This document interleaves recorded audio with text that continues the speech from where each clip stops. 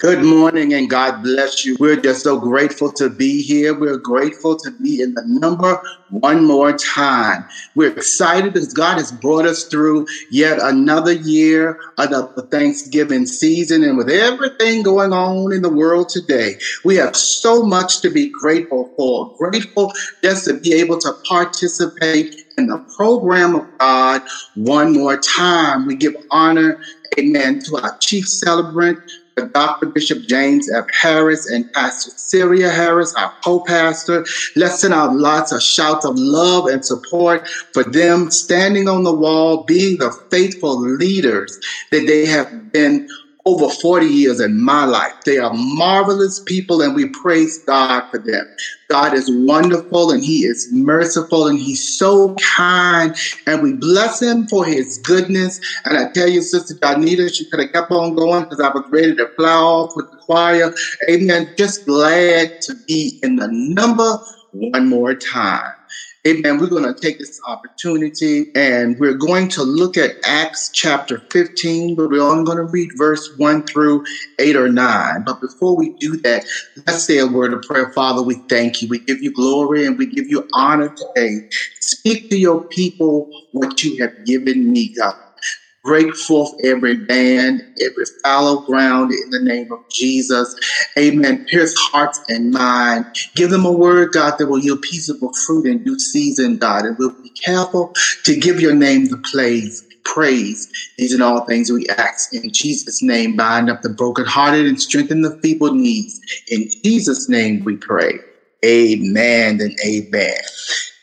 And we're going to go to Acts chapter 15, verses 1 through 8 or 9. We're going to be reading in the King James Version, the New King James Version to be exact. And it reads as follows. A certain man came down from Judea and taught the brethren, unless you are circumcised according to the custom of Moses, you cannot be saved. Therefore, when Paul and Barnabas had no small dissension and disputes with them, they were determined that Paul and Barnabas and certain others of them must go up to Jerusalem to the apostles and the elders to discuss these questions. So being sent on their way by the church, they passed through Phoenicia, Samaria, describing the conversations of the Gentiles. And they caused great joy to all the brethren. And when they had come to Jerusalem, they were received by the church, the apostles and the elders, and they reported all that God had done with them. But some of the sects of the Pharisees who believed rose up saying, it is necessary to circumcise them and command them to keep the law of Moses. Now the apostles and the elders came together to consider this matter, and when they had heard much dispute, Peter rose up and said to them, men and brethren, you know that a good while ago God chose among us that by the mouth of the Gentiles should hear the word of the gospel and believe. So God, who knows the heart, acknowledged them by giving them the Holy Spirit, just as he did us. Praise God for the reading of the word. We're going to take a different approach at this moment to this text. And we're going to talk about a friend, a young man by the name of Bill. And Bill was a young man that someone shared the gospel with. And what they said to Bill is they said, Bill, Christ died to pay for your sins, and how Christ came to give his life for you, and how Christ did all of this so that you may have the right to the tree of life. Well, instead of this making Bill happy, it angered Bill, because Bill said, I don't want Christ to pay for my sins. I don't want Christ to do this for me. I want to pay the price myself. And believe it or not, there are people today who have the same mindset. They find it hard to receive a free gift, and they find it hard to receive the finished work of Calvary. But as the apostles in this text deal with circumcisions and the Gentiles being included, Paul and all of the others that were there concluded the fact that the work of Jesus was enough. Circumcision was not necessary to be born again and to be made righteous. The work of Jesus was enough for them to be drafted into the kingdom and the family of God. Beloved, we are not saved because of what we do, only because of what Christ has done for us. The way to become righteous is through faith, not through religious rite or human actions or substitutes. Christ has already done what needs to be done on our behalf. The redemptive work of Christ is complete through his shed blood at Calvary. Because of his grace, and this is the part that I like right here, because of his grace, his unmerited favor, his act of kind assistance to mankind. Amen. The quality that God gives to someone, that special worth that makes them more attractive by adding his beautiful goodness and causes them to become in him. Beloved, this is a praise break right here, because at this moment you have to understand the efficacious work of grace. Grace, God's beseeching and his bestowing. The fact that God gives us power to produce and makes us capable of producing in him his desired effects with results in him. That's miraculous. That's wonderful. That is enough to praise God for the rest of your life. That he augments us through the power of the Holy Spirit. His grace is effectual. His grace is efficient. His grace is fruitful, and his grace is optimal, it's operative, and it is potent. I don't know about you, but I've needed grace on a lot of things in my life. And the grace of God shows up in so many different ways. And because Jesus is enough, and because of his efficacious work of grace, I want to encourage you, and I come to remind you also, because Jesus is enough, I want to agree with what Apostle Paul says in the book of Philippians.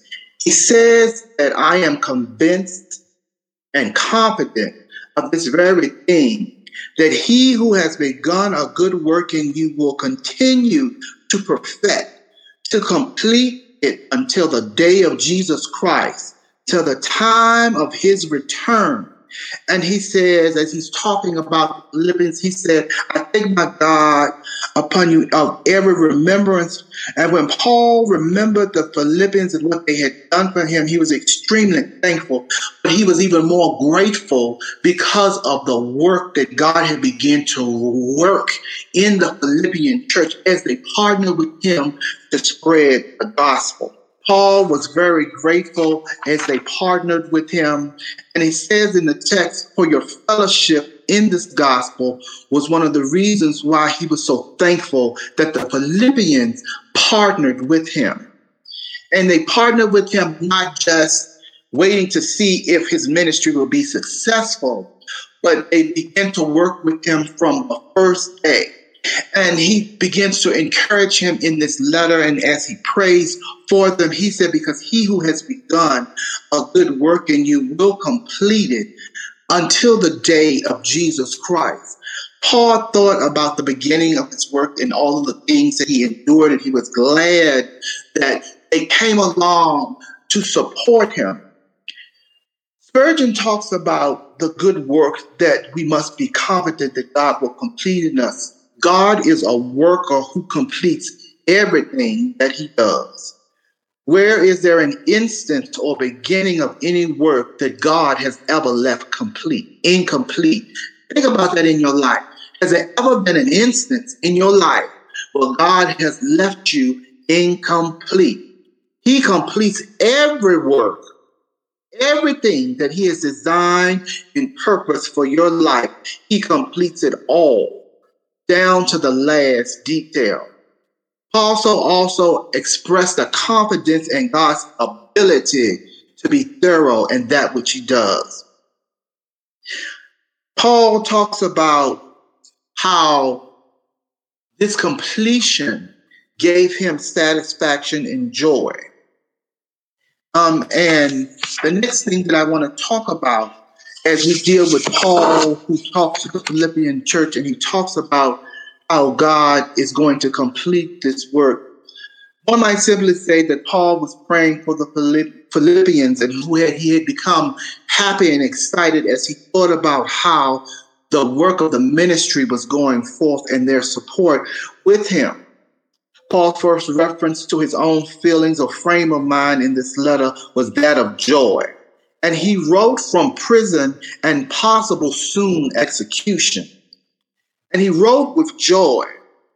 And as he wrote in prison, it was in Philippi that he had sung at midnight with Silas and the company in the jail. Now here he is again in jail in Rome, writing another letter. Morgan teaches us that the glorious revelation of how life in the fellowship with Christ triumphs over all adverse circumstances. Through triumph, it is not just a stoic indifference, but it is rather the recognition and the revelation of the fact that apparently all adverse conditions are made allies of the soul and ministers of victory under the dominion of God. Let me put it to you like this. All things work together for the good of them who are called and who love the Lord. Beloved, I want you to understand today that there is nothing in your life that God cannot handle and that is not subject to the power of God. You know, when Jesus was away and Lazarus died, the scripture says he stayed an extra day. And then when they told him he had died, he said he was glad. The next thing he said is because God would get glory out of that situation. And so many times we are excited and we pray and we say, God, we want to be used. God, we want you to touch our lives. We want you to be manifested. We want your glory to be made shown in our lives. Beloved, I want to tell you today, you do not get to choose how he decides to be glorified in your life. But when we rest in the fact that he is enough and he has called us and he will complete us, you are able to walk in the fulfillment of the purpose of God in your life. And when God gets glory, sometimes the road will get rocky. Sometimes there will be disparity. Sometimes there will be struggles. And there will even be times when you will not even understand why he's taking you the way that he is taking you. But I want to remind you that Jesus is enough and he will complete what he has started in your life.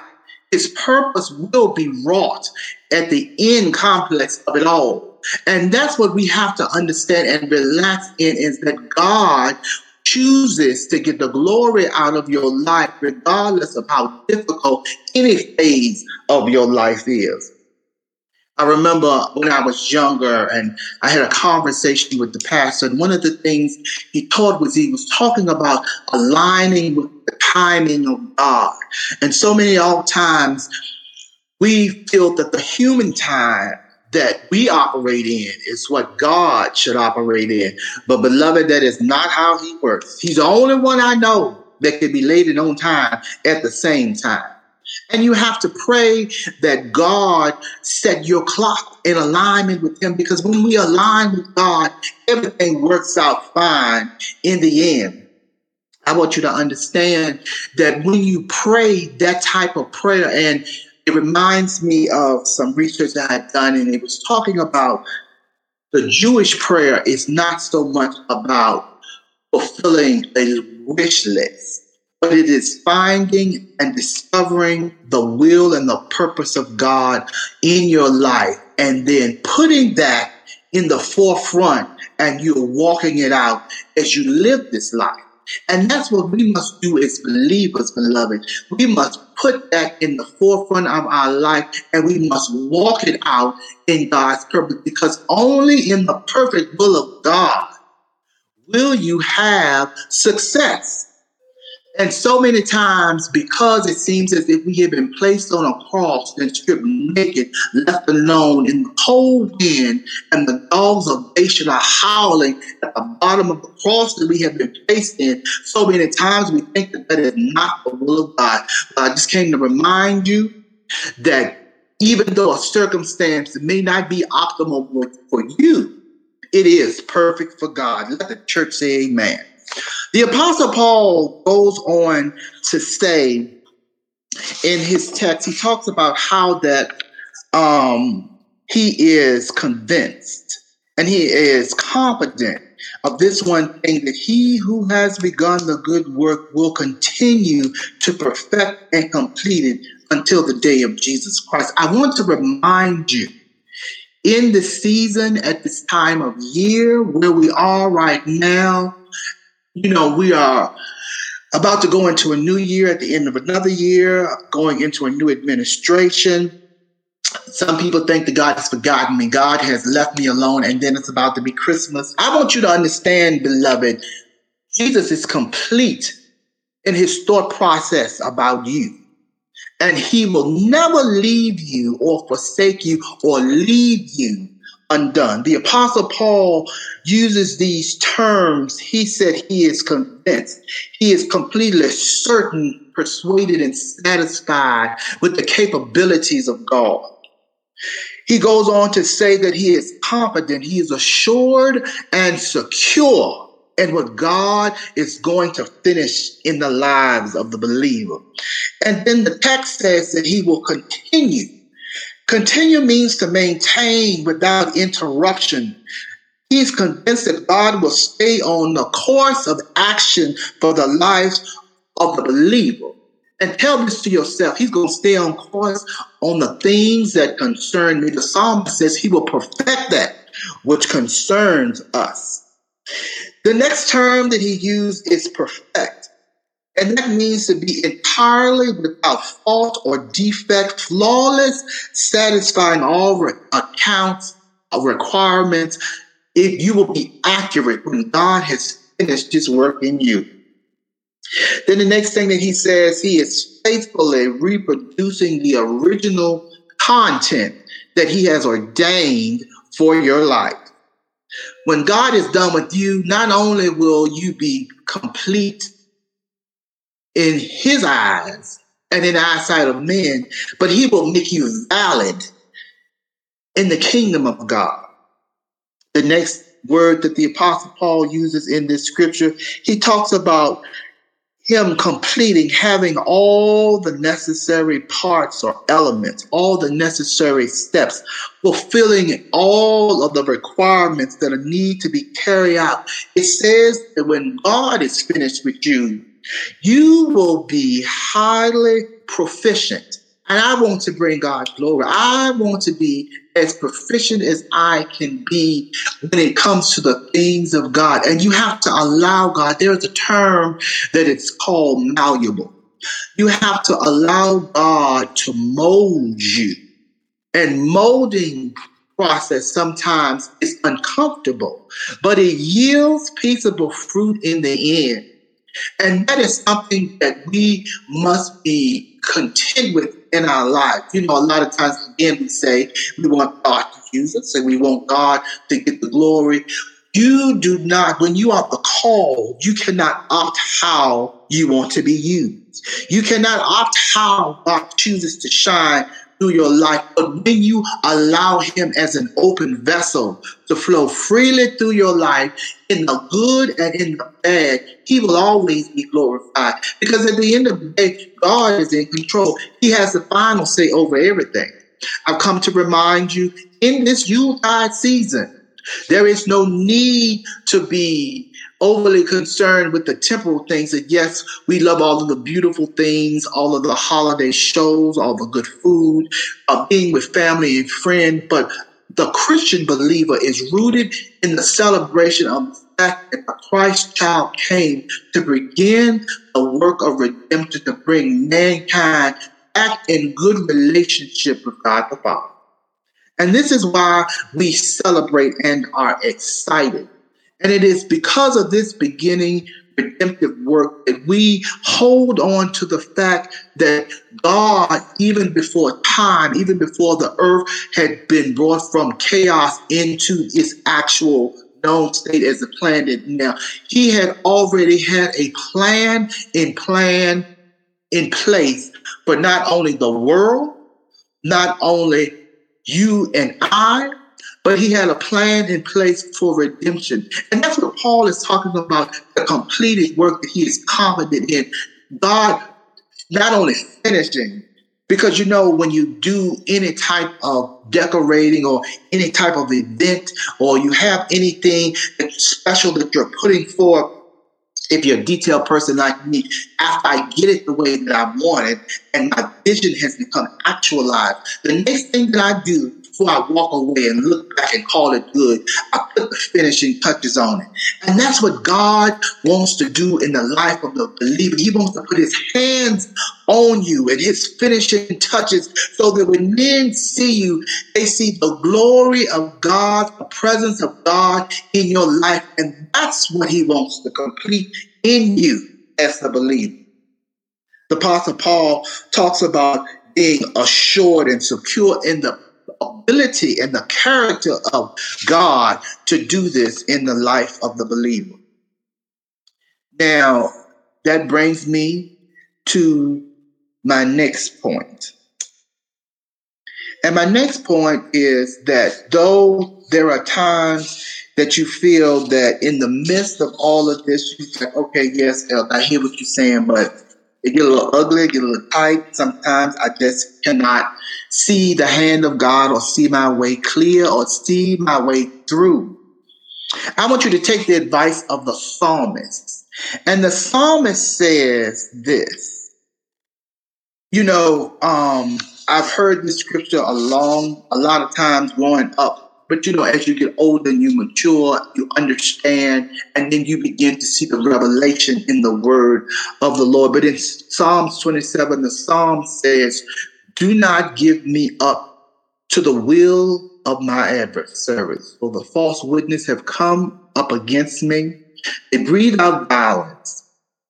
I would have despaired. I would have fainted had I not believed to see the goodness of the Lord in the land of the living. And then at the end of verse 14, or in verse 14, he says to us, wait for and confidently expect the Lord. Be strong and let your heart take courage. Yes, wait for and confidently expect the Lord. And I want to encourage you, beloved, regardless of what you're facing. I don't know who I'm talking to. I don't know if you land on your bed of affliction or you feel that, why has this come upon me in my life at this time? And why do I face what I face? And why is it me?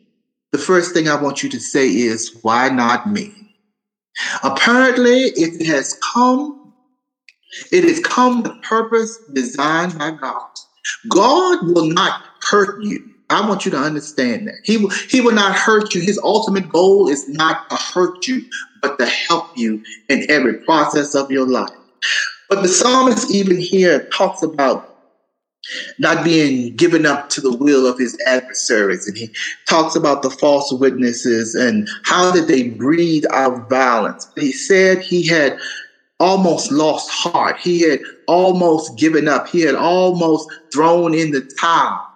But he had to believe to see. And beloved, that's what the Christian needs to grab hold to. David here is drawing from the wisdom of his life and the experience of his lifetime. He says, I know despite where I am, God is going to show up. And I'm going to see his hand, and I'm going to experience his goodness yet again. I cannot allow what I see to dictate to me. Let me tell you something, beloved. You do not let any situation, you do not let any person You do not let any circumstance speak louder than your God. You always allow your God to have the preeminent voice in your life, in your mind, and in your spirit. David said, I know that I will see the goodness of the Lord in the land of the living. And it is with this confidence, amen, regardless of what you're facing, you have to hang on to this promise. David, through the ages, speaks through us. And he tells us that God is worth the wait. He says, I would have lost heart unless I believed that I was going to see his goodness in the land that I live in. David seeking God and his acknowledgement of the Lord led him to the triumphant statement that he would have given up. But he knew the goodness of God was going to find him. That's a praise break right there. His goodness is going to find me. That's a reason why you should never, never, never find yourself in a place of complaint. You should always see the glass half full. You should always see the opportunity for the goodness of God in any situation. And I can. And sometimes it's a process that must be learned. But I guarantee you, if you hone in on it, it will yield peaceable fruit. David tells us to wait on the Lord and to give good courage. Here, King David spoke to us and the readers, and he reaches in the reservoir of his experience to encourage us to seek God and seek after him, to wait on the Lord, and to take courage and to be of good courage. I know there are so many disparities in the land, but you cannot focus on that. You have to focus on the fact of the goodness of God. And because I know him, I know that his goodness will extend to me. Spurgeon tells us to wait at the door with prayer, to wait at his foot with humility, to wait at his table in service, and to wait at his window with expectancy. It is not just enough to wait, but we have to wait, as Bishop Evans would say, attractively. You have to wait knowing that your God will come through and he will answer you every time. Even when God is silent and says nothing. Your relationship must be one that says, I trust him when I cannot trace him. In the latter clause of the text, the psalmist says, and he shall strengthen your heart. This profound promise is for us. Across the century, David speaks to us again, telling us to be confident that there is strength in the Lord for those who seek him and for those who trust him. David also wants us to understand this is how we should wait on the Lord. As a beggar waiting for handouts at a rich man's door. As a student who wants to be taught by a prime professor. As a servant who waits on his master for instruction. As a traveler who waits for the direction of a guide in a city that he does not know. As a child who waits on his parents for his next step, his next exercise, his very next breath even. This is how we must wait on this God that we are confident for, knowing that he comes through every time without a shadow of a doubt. Beloved, as we enter in this last month of the year, go into 2021 knowing that Jesus is enough. 2020 has been a challenging, a different kind of year for the world, not just Virginia, not just you and me, but for the world. And as God had chosen to refocus how we view him and his word and how we view ourselves, we must understand that his power and his plan for us is one of success. And as we follow him, because he is enough. And let me talk about substitutions. While I'm talking about Jesus is enough and being confident that he will complete the work in us and us trusting him and to see the goodness of the Lord in the land of the living. What I want to say to you also is do not accept anything that is not genuinely God. The earth is filled with so many substitutes and so many things that want to put on garments that look like God, but that are not God. In this last hour in which we are living as the church of the living God, we must be authentic in our worship, authentic in our praise, authentic in our love, authentic in our service. We have no opportunities. We cannot afford or risk any substitution. A substitution is not the real thing. There used to be a commercial long time ago. I don't remember if it was Coca-Cola or if it was Pepsi, but it used to say that it was the real thing. It was not the off-brand cola, but it was the 100% real thing.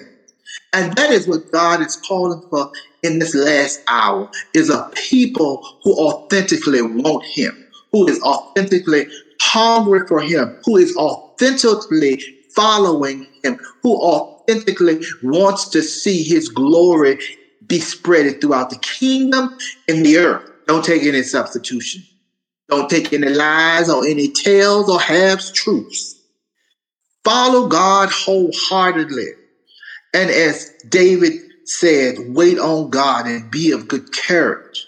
Remember, wait as a beggar waiting for a handout from the rich man's door.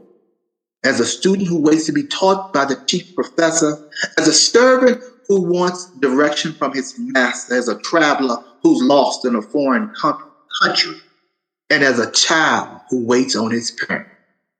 Wait on God because he comes through every time, all the time. And the work that God has begun in you, whether this is your first day or your 50th year as a child of God, when he began that work in you, he is going to complete it, and you're going to be whole and entire, lacking nothing. Be blessed of God, be encouraged, and enjoy this Yuletide season, because not as the world, we rejoice because Emmanuel came, and he came to bring mankind back to himself, and that's why we rejoice. God bless you and be blessed. In Jesus' name, amen.